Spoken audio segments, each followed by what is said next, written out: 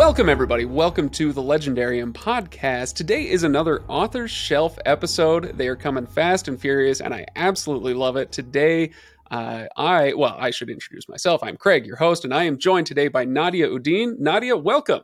Thank you. So happy to be here. Me too, because you chose The Left Hand of Darkness by Ursula Le Guin. This is the second time, actually, in our Author's Shelf series that someone has chosen Ursula Le Guin. And both of them are books that I was telling you earlier before we turned on the camera. They're books that I know I should have read by now, but I never quite got around to it. So I'm really glad that you chose one of those books for me to finally cross off my list. Yeah. I know you've read Dispossessed, and then you've also, I think as a kid, right? Or you read her Earthsea series? Yeah, I read Earthsea when I was like a young adult. I think I was in my early 20s. I hated it, read it again, loved it. But when you're in your 20s, especially when you're in your early 20s, it's easier to either really, really love something or really, really hate something. And as we get older, certainly as I've gotten older, I've kind of leveled out with my emotions a little bit. And so now if there's something I dislike, it's like, it wasn't for me, whereas 15, 20 years ago, I would have been like on a crusade against that thing. So it's a little different. Yeah. Anyway, so we should introduce you, Nadia. You have a book out now called Edison in the Hood. And this is, okay, wait, where's my notes? I wrote a one-liner on this. It's about artificial intelligence and fraught family relationships. Oh, perfect. Oh my God. Can I just take you on tour? It's about the little stuff. It's just, about the little things in life, right? Yeah, it's about the little things in life. I started it 10 years ago, but now, AI is trending. So I'm like, oh, convenient. That is good timing. 10 years. Wow. Okay. So that came out at just the right time. It did. So we're going to talk more about that at the end of the episode. But we should talk about The Left Hand of Darkness. Just to give people a quick overview, it's about our main character is Genli I, and he's on a mission to Gethin, an icy planet that he hopes to bring into the Ecumen. It's a collection of planets, or a galactic federation, if you will.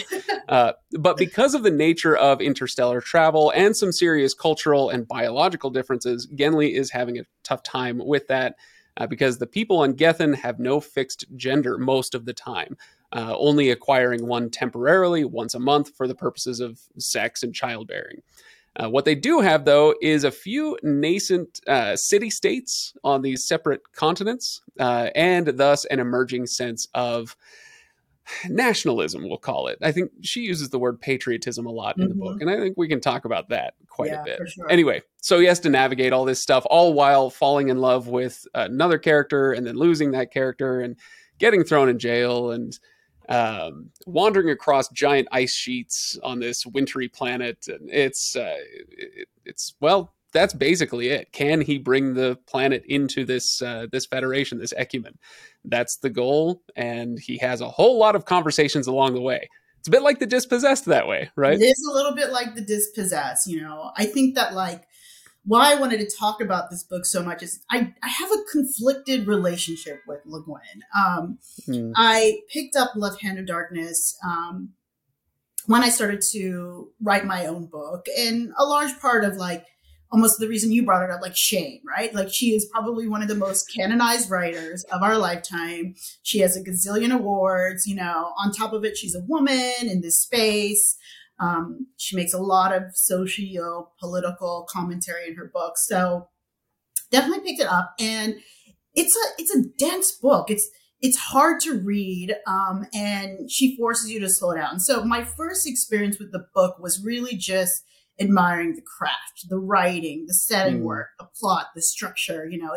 It's set up as a series of journal entries, almost academic papers, folklore, and turns it into this piece of fiction, So definitely fascinated with all those elements. I highlighted a ton out of it. I stole a bunch when I started writing my own book. That's how you do it. anytime somebody praises my line level writing, I'm like, okay, well, I stole most of that from Le Guin. But nobody needs to know that except, everybody now.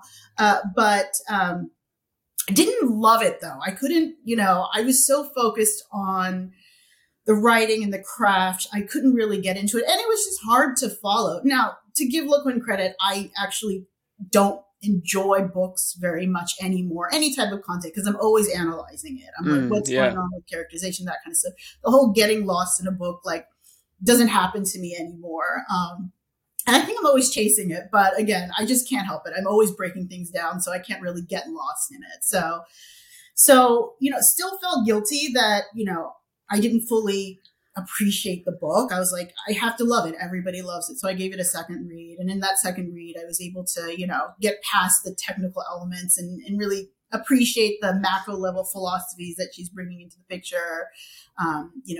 Understanding the plot a little more, because there are a lot of names, a lot of city states, and of course the names change. I'm like, why do authors do that? Like, why do the names have to change? I have to really just keep notes now. Still, got the plot or whatever.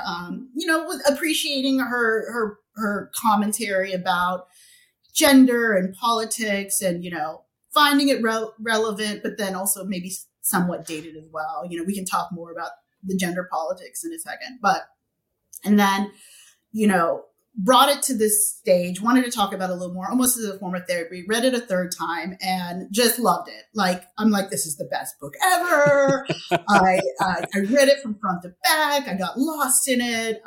So definitely happy to now talk about it and share my opinions and evangelize it in a way I think, it hasn't necessarily been presented to me in other forms. Yeah.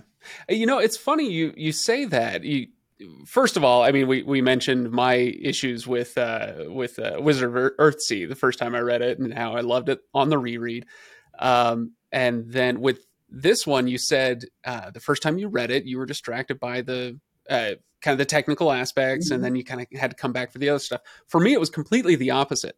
I did have a tough time with this book, maybe in a similar to a similar degree, I guess I should say, to what you were describing, but in the opposite way, where I wanted, like with the Dispossessed, one of my favorite paragraphs I think I've ever read in a book for this show was in the Dispossessed.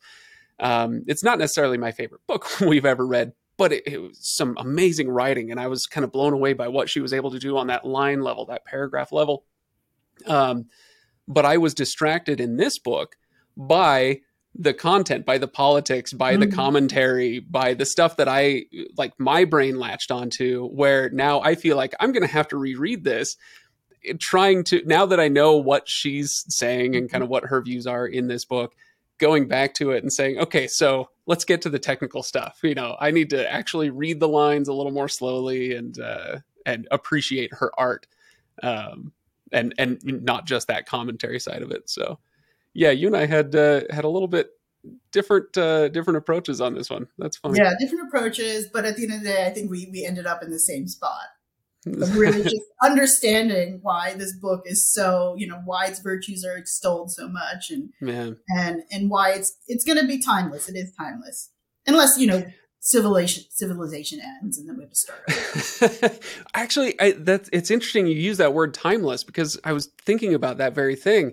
This book was published 53 years ago, so it was 1960, I think. On the dot. 1969. Yeah, it came out when or was it 69? Oh, yeah. Sorry, my mistake. Yeah, I was going to say 1970, but 1969. So it's been around for 53 years now. If you gave somebody a high-level overview, hey, what's the book about? It's a guy who travels around to these different countries, and he's trying to bring them into this federation, this ecumen, which is a word we should talk about. And he has a lot of conversations about gender and like gender politics and nationalism and patriotism and all that stuff, because that was what was in the air at the time she was writing this book. That stuff was all over the place. The kind of second wave radical feminists of the 60s, and the issues around the Cold War and the kind of nationalist politics and whatnot that brought up. and here we are 50 years later. And I heard somebody observe once that in a market style economy, for whatever reason, macroeconomics tend to operate on about a 50-year timeline, and it cycles between different aspects of that market economy.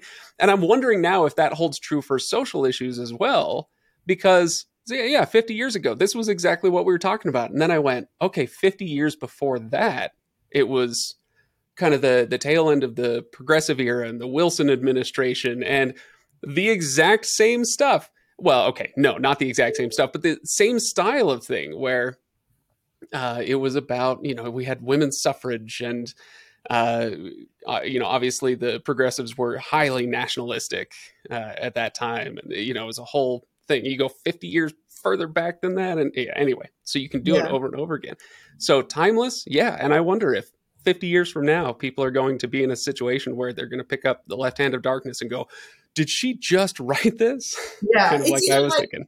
It's either timeless or nothing has changed. Like it's like whatever perspective you want to take on that one, it does seem like, history does just keep repeating itself.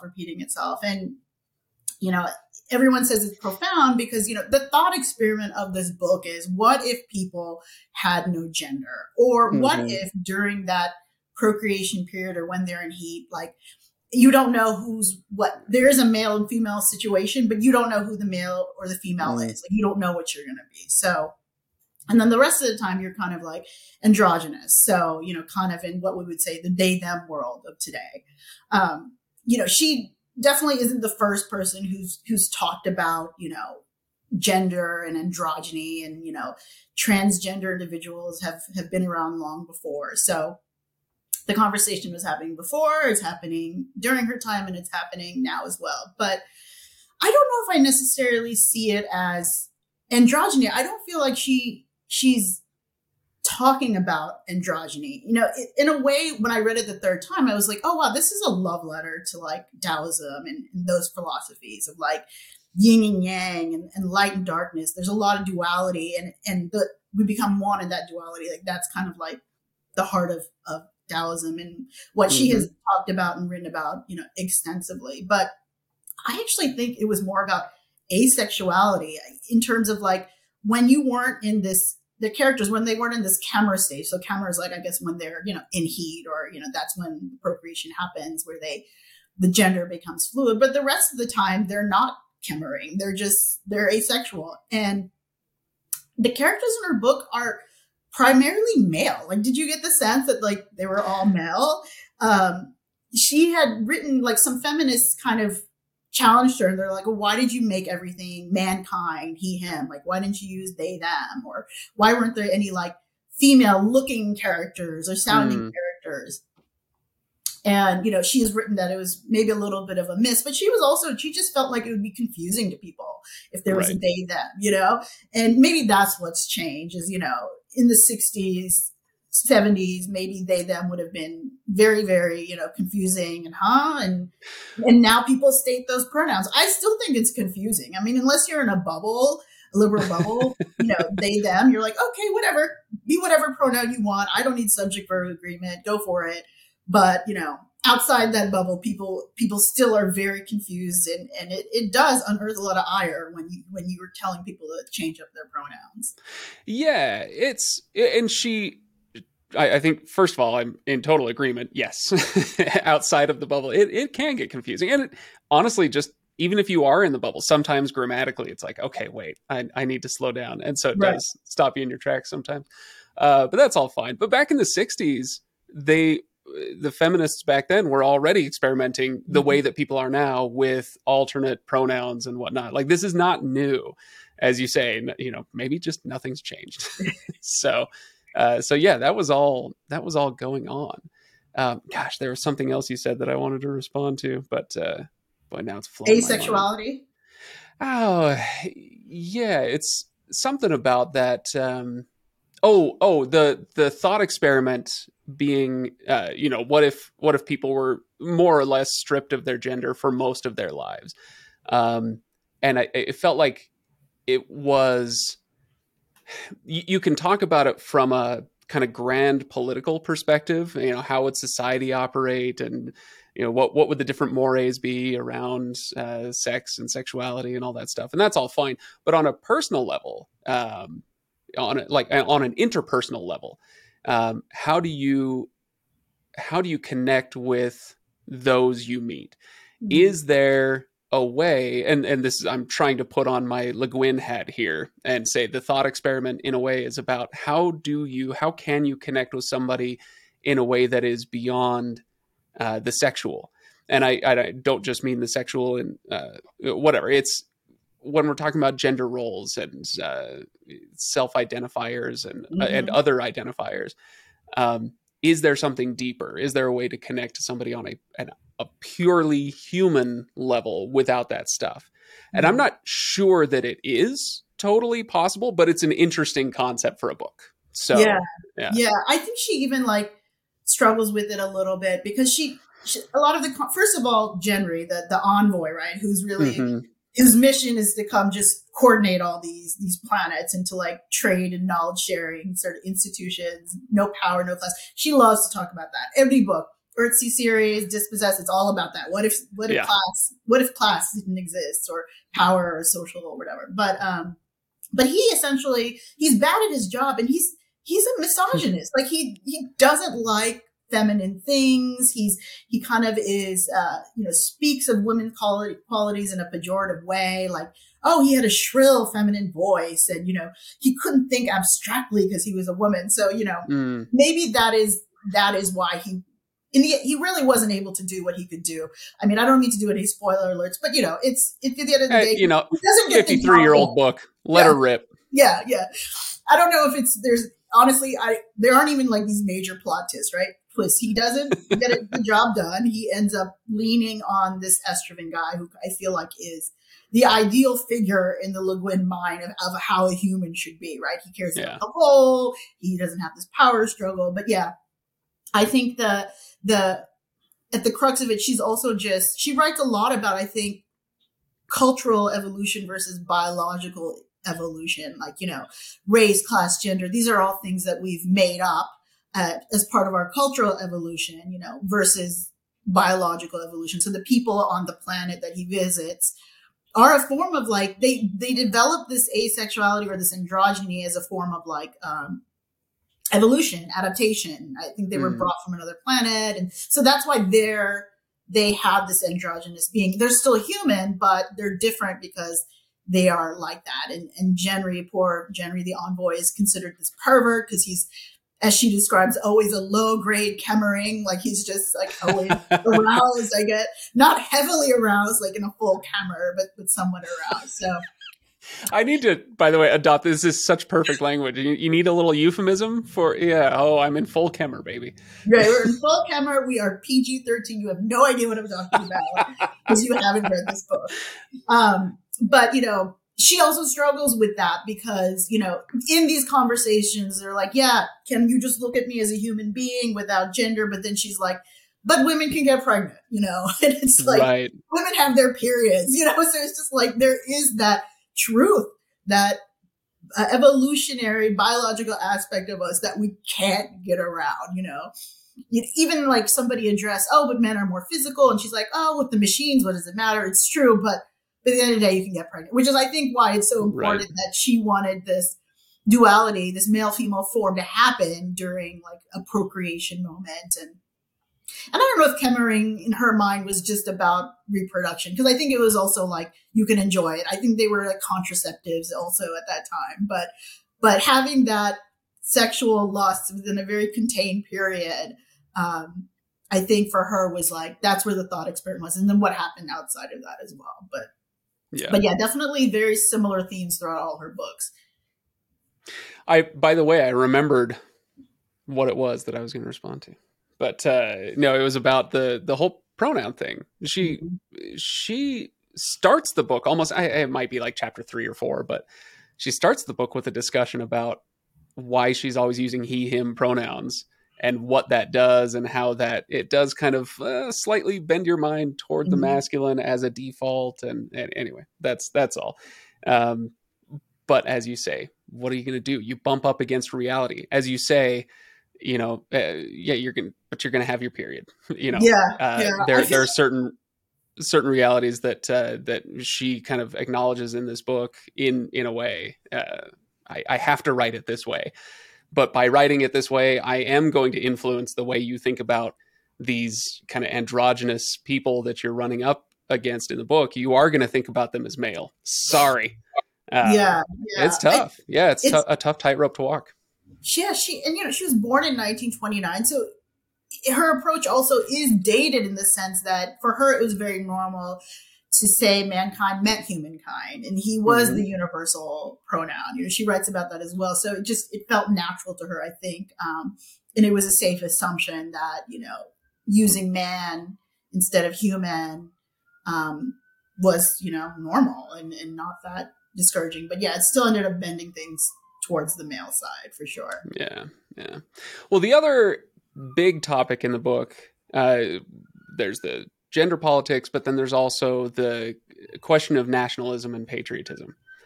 This is well, I guess we can kind of introduce this by mentioning what I mentioned earlier, the word ecumen. That's Mm-hmm. the what do I call it? The Galactic Federation Right, of right, planets, right. right? They The call it the ideal ecumen, state. which of course is going to call to mind the word ecumenical, which is like representing a body of churches, right? It's commonly used in Christianity. Like if you're going to have an ecumenical conference, it's a bunch of people coming together and trying to universalize something, right? So, Well, you but in this definitely case, told me on that. I had no idea. I thought it was like maybe a play off acumen, but yeah. oh right, I yeah, often miss a lot of religious references too because I didn't grow up Christian. So I'm like, thank you for educating me I on that. I tip my decorative religious hat and say, you're welcome. Yeah, I definitely grew up in a heavily religious family and area and tradition. So, yeah, a lot of this stuff is, yeah, it's kind of the water that this fish swims in. Mm-hmm. But anyway, so that's, she spends a lot of the book talking about gender issues, but a lot of the book kind of preaching um, globalist attitude Mm-hmm. through these characters and through the conversations that they have, and even with the word the ecumen and the way she talks about this kind of utopian individual societies that have coalesced into a utopian overall federation, right? Yeah. And that's where the book was. Is it interesting? Are they interesting questions? Yes, but I felt like she was on less firm footing here. When it came to the gender stuff, I might agree or disagree with that, this or that or the other, but she was asking interesting questions in an interesting way, and I enjoyed reading about that. When it came to the kind of grand political themes of this, I was like, I had a hard time with it. Yeah. What about you? Yeah, I mean, one of my favorite lines is just like, "Are we a nation? Or are we just a bunch of quarreling families?" And I'm like, yeah, Mm, I feel like that's kind of where we are too. Especially like places in the Middle East, like everybody needs to stop quarreling. Not to like make that too reductive, but I think another reason why I wanted to talk about this book is, with COVID and what happened in 2020, I think we became mm, hyper aware of like what globalization meant and how we were so connected. We're not sort of these isolated nations from a biological standpoint, right. viruses want to replicate and they don't care. They'll come over the ocean, whatever it may be. So it felt like, yeah, it was kind of like it was maybe the discussions were a little superficial, right? And it was hard to really see if she had a good stance as to how things should be, right? So these coordinate planets and they share knowledge and there's no power, there are no laws. Everything is just coordinated, coordinated, coordinated. Yep. She didn't really go into like, is that a good thing or a bad thing? The Or planet how showed did no. they achieve this? Right. Yeah. But when our envoy goes to Gethin, is that the name of the The planet? first Yeah. place. Yeah. Oh Yeah, yeah. yeah, yeah. Yeah. Yeah. It's very different. There's a king and there's, structures, class structures, and they're like, pieces of land that they're fighting over. So it's just like, is that, are they the enlightened society, or, are these, intergalactic connections the ideal state? There really wasn't a stance, I don't think. It was, Unlike I Dispossessed, felt where I like, feel like Dispossessed, it was clear, right? There's like this sure, one yeah. planet. I mean, that's the whole point of the Dispossessed, I guess. In this case, I felt like, as I was reading it, what she was saying is, I'm going to take a character from an idealized future, and I'm going to put him in our past. Not too far, several hundred years into our past. Okay, maybe a millennium or so. The city state is just starting to kind of emerge as a political entity, and so then you have wars of nationalism, instead of whatever people were fighting out about before. And what she was saying, I felt like, was, here's a society that could go differently than ours did if they made different choices. And she wanted them to leapfrog by joining the Ecumen. Mm-hmm. She wanted them to leapfrog the tumultuous modernization that we went through as, the various societies across the earth, right? Something along those lines. But like you said, it's you use the word superficial, and I think that's a fair word. I don't mean to. I mean, hey, it's Ursula Le Guin, like you said. It's disparage at your own peril, right? But it does feel, when I read her politics, a little bit like John Lennon politics. Yeah. Like, imagine there's no countries. Like, okay, all right, thanks, John. Yes. Have a nice day. Right. You had a dream. Thank you. Yeah, exactly. So, anyway. Yeah, I did have a tougher time with that, because her definitions, I think, are imperfect with these political concepts. So she talks about patriotism a lot, and there's an interesting question there. Let's see if I can find the quote. I've got the quote here somewhere.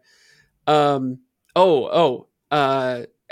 asks him if he knows what patriotism is. And Genly responds, I don't think I do, if by patriotism you don't mean the love of one's homeland. And then Estraven replies, I don't mean love when I say patriotism. I mean fear, the fear of the other. Mm-hmm. And I know that is an operative way that some people do think about the world. I get that. This is kind of a book in some measure about xenophobia, and that's all totally fair. But if you want to talk about nationalism as that sort of thing, that's fair. But I kind of separate nationalism and patriotism in my mind, where Estraven later says, what is love of one's country? Is it hate of one's uncountry? Mm-hmm. And it's just, I don't think that's a fair starting point if you're going to talk about patriotism. And so it's an interesting question and an interesting direction to go. I just felt like like I said earlier, her foundation, her feet weren't under her quite as firmly as with the other issues in the book. So yeah, she definitely had stronger opinions, I think, of other issues, and even with patriotism, lately it feels like it's a pejorative word, just because it's like patriots stormed the Capitol, right? It's been a bit politicized. I don't like patriots now, whatever it may be. But yeah, it's hard to really say, like, okay, well, do I come out with a stronger opinion, or do you feel more enlightened now based on these discussions? Mm-hmm. How she approached it? Not really, Right. Yeah, I think that's all fair enough. So what else do you have any favorite lines, anything specific to the craft of this book? Favorite moments, favorite lines that you wanted to bring up? We've talked a lot about the conceptual side, the stuff that I had the harder time with, but what about the stuff that you were so in love with that you were distracted by your first time through? I think that, like, I love, again, how she brings in kind of, in a way, so there's the Chinese author, I'm hoping I'm pronouncing it correctly, Tao Ji. And she's written we do the best we can. Yes. And she's written a ton about him. She actually did like a translation of his work. She doesn't know Chinese, but she like cobbled pieces together or whatever. So she really, takes his work to the point of appropriation. Mm. It's like, it's basically, lines like, happiness has to do reason and only reason earns it. And, words like that, in terms of like, things that are contradictive, and, in all time past is, in all time to come it is, it has not been, nor yet will it be, it is all, like lines like that, where, I highlighted them. I liked them. It felt philosophical, but it also, I feel, is just, again, pure appropriation of that writing as well. And again, she doesn't hide the fact that she's a fan of that, but I definitely liked it when it got into those spaces. And just, every now and then there'll just be moments that are funny between these characters. And, again, I got to like the characters a little bit more once I read it for the third time. So, overall, I think the book came together for me in the third reading, where the beauty of the writing and the structure, actually felt married very well with, the actual storyline and the plot. And, I felt like there is a propulsion, like, with it, because it is, at the end of the day, this guy's journey, right? He's trying to get from point A to point B. And, there is sort of that, like, you kind of wonder, that helps you reading. You're like, so is this guy going to succeed or not? Are we getting into this coordinated planet state or what? And then she has such a dedication to, I think, the truthfulness of the book. Like, a large part of the second half is them in this journey going to, through the lands of trying to escape. And it's pages and pages of them trucking through this ice and glaciers. And she had studied, people who had taken these treks on Antarctica, because she wanted it to be, realistic. But we're like, who would know that if it was realistic or not, but it was just such a dedication to that, which I appreciate. And she is definitely, I'm almost jealous as how indulgent she can be, because it's like, there are some parts where it just reads like, her academic paper on anthropology, or, there's this whole section towards the back. Like, I think when you get to the 95th percent mark, you could almost put it down, because she's getting in the specifics of, here's the cycle of the land, and here's what they consider an hour, and here's this. It's just like all this stuff. You're like, okay, go Ursula, write it down. I need to write it down, but go with it. I appreciate it. Yeah, it's interesting to read that level of, today we call it world building, whatever they would have called it back then. That level of world building in a pretty short book. As you say, this is thick in its language and its concepts and all that, but it's not that long a book.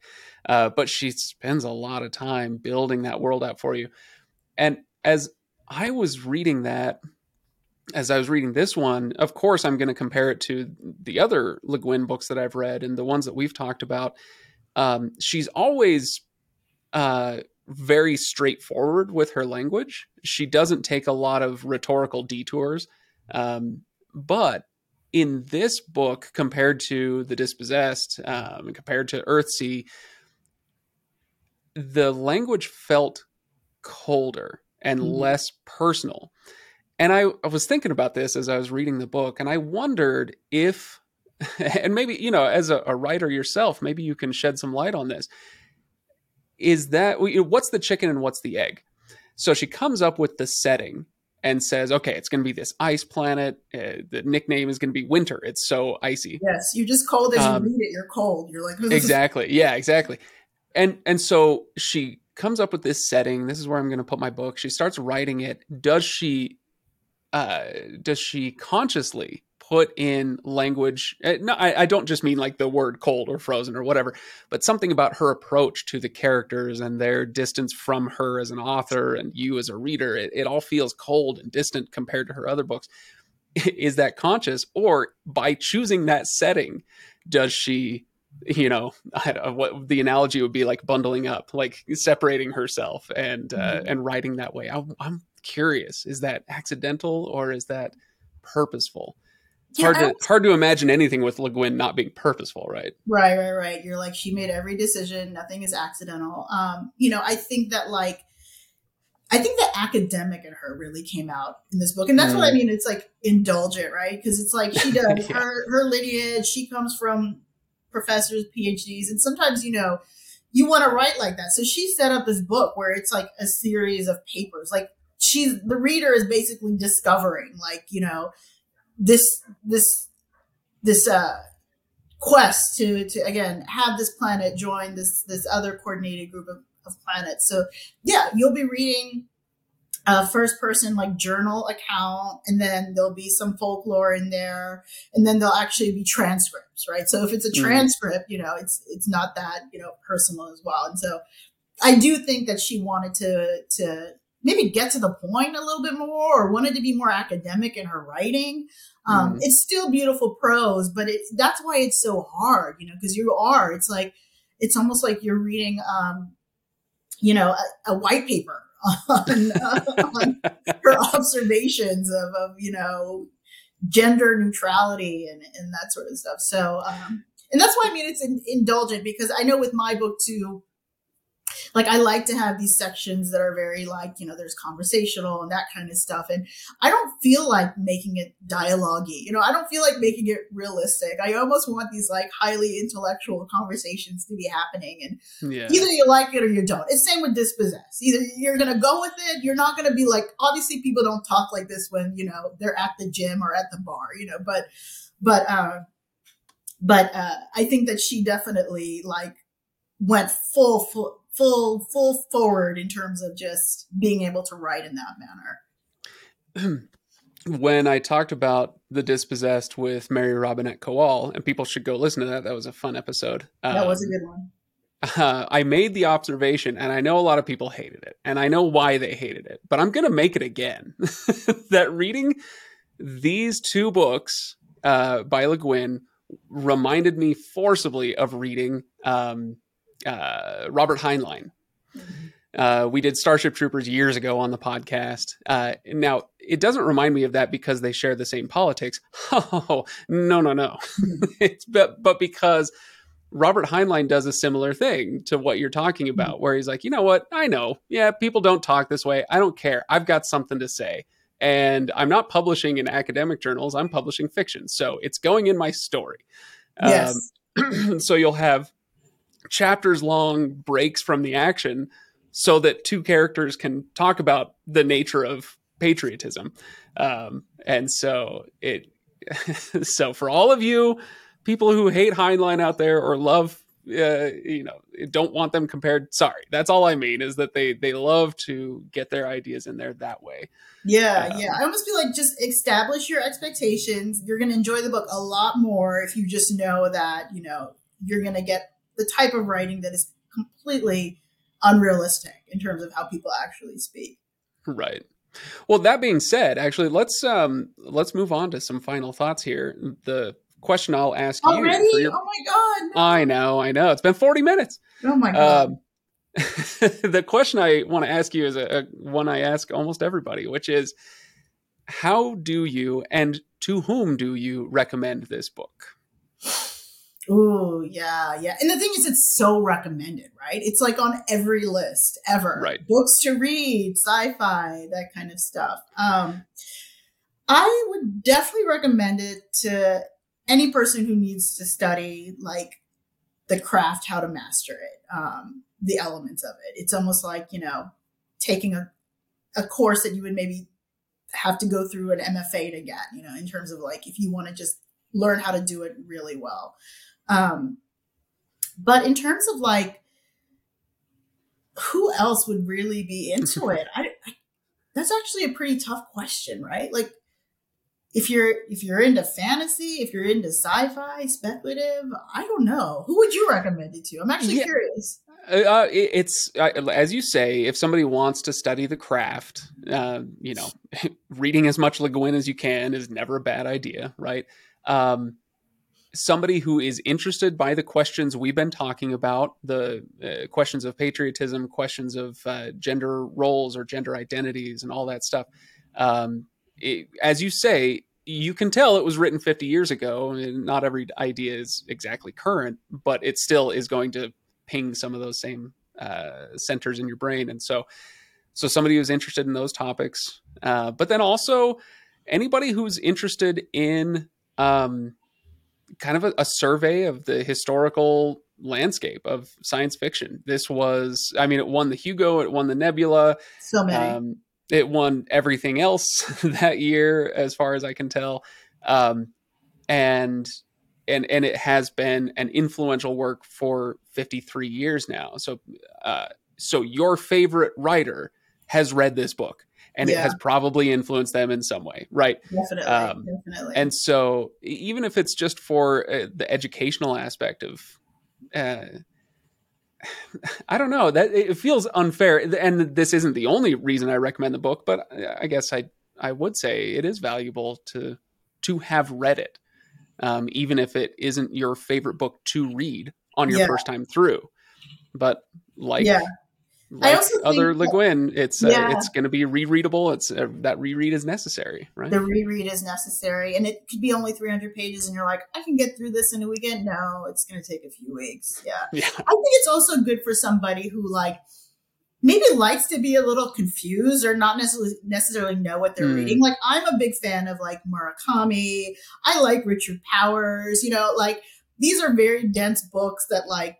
You kind of like, I have no idea what I just read, but I feel something, you know, I'm getting an emotion out of it. So I think if you're really into having that kind of reading experience as well, I would recommend this for sure. That's in a very different genre. That's how I often describe having read the Silmarillion for the first time. So, you know, Tolkien's big mythology, and I was 17 and I read 300 pages of this thing. I had no idea what was going on, but I knew I loved it. Yes. And so I immediately reread it and started to get it. You know, sometimes all you need is to feel something out of a book. You don't have to come to a conclusion about all the various things we talked about today. Yeah, that's all you want to do as a writer. You want somebody to feel, you know. So yeah, well, there you go. An excellent pick, Nadia. I'm so glad that I can cross this one off my TBR list and put it on my TBRR list for later. But let's talk about your book, Edison in the Hood. Now, my line, what was it? It's about artificial intelligence and fraught family relationships. Do you want to give us more of a pitch and let us know what this book is about? Yeah. It follows the story of a brother and sister. At the heart of it is a family, and, you know, a lot of conflict, very strained. I think a lot of people can relate to that. And they receive a technology from like a Ray Kurzweil type character. Actually, my whole character is based on Ray Kurzweil, if you're a fan. But a technology that would use artificial intelligence to help mend their relationships. And so as they kind of grapple with the morality of such technology, and a subversive radical group, you got to have the anarchy, you know, get wind of this technology and have a very different vision. Says the Le Guin fan. The Le Guin fans, you got to have some anarchists in there somewhere. Yeah. So they have a different vision of it. So can artificial intelligence fix our most challenging relationships? That's my thought experiment. And that's so interesting. And as you say, timely, because it's a bit like we're all looking at artificial intelligence right now, but we're looking at what our right hand is doing with it while our left hand is still kind of mysterious. So we think about, how is it going to affect the economy? Will truck drivers still have a job when artificial intelligence really comes into play, you know, or what have you? But we don't think necessarily about how is Chat GPT going to affect my family relationships, and you know, the line there might be a little more tenuous or difficult to discern, but that doesn't mean it's not there. And you know, these things will have an effect, and they're going to look a lot different than they do now. You know, who knows? I mean, artificial intelligence. I was one of the first of my friends to have an email address back in 1993. And like, so you say the internet, this thing where you can send whatever Yes. instantaneously across the world. And then you describe the internet now to somebody in 93 and it's a whole different beast. And so who knows what AI is going to look like in 20 years? It's going to be No, wild. yeah, and it's rapidly, like, it's just compounding the acceleration. You know, my book takes place in the year 2030, and a lot of people are like, I feel like this technology is way too advanced. I don't think this is going to happen in 2030. And I'm like, Yeah. just you wait. It's just, you know, what you think is happening now is going to happen at a rate 10 times more. So, well, I will let me give my own pitch for why people might want to pick up this book. Longtime listeners of the show have heard my wife, Sarah. She's been on the show a few times. So they're familiar with how much better and smarter she is than me. That's fine. But your book, I think your agent, your publicist, maybe you, I don't know, somebody sent me a copy of the book of Edison in the Hood. And it shows up and I read the back of it and I go, oh, okay, well, that's interesting. And I read the first chapter and I went, Sarah, I think you'd like this a lot. And again, for those who have listened to the show for a long time, they know that Sarah and I do not have the same tastes often when it comes to what we read. But I said, I think you would really like this. And I haven't seen it like since. basically like, it's So, not for me, but it's for you. No. What I'm saying is I'm liking this and I think you'll like this. I got through the first chapter and went, ooh, this might be up your alley. Maybe this is something we can share. And I haven't seen it since. It's she's been reading it herself. So oh my God, I love it. Tell her to post a review for me on Goodreads. Oh yeah, absolutely. So anyway, yeah, that was poorly phrased, but no, that's what I meant was something we can both enjoy. So oh my God, has that's some like wide the appeal. nicest thing. That's the nicest thing. Thank you. You're making my heart sing. Well, there you go. Nadia Uddin, thank you so much for coming on the show and for picking a book that I'm sure will get our Discord server lighting up with a lot of people talking. Much appreciated. Yes. Thank you for having me and using this as an excuse me to read it, you know, for the third time. So happy to talk about it. Check it off the list. We've done the essentials in terms of reading and can appreciate her for who she is now. There you go. And for the rest of you, thank you so much for listening. Thelegendarium.com is where you can go and find past episodes grouped by either by author or in this case by the author's shelf. So we've done, at least a couple dozen of these at this point. The author's shelf episodes are some of my favorite that we've ever done. So you can find all of those at thelegendarium.com. You can also find links to Discord to join in the conversation and yell about me about my views on Joe Abercrombie's books or whatever you want. And you can also find the link to our Patreon page. And for those of you who support the show already, thank you so much. And for those of you who don't yet, it would mean a lot to us if you throw a buck in the tip jar for these episodes that we make for you. And with that, thank you everybody for listening. Thank you again, Nadia, for coming on, and I will see everybody next time. Thanks.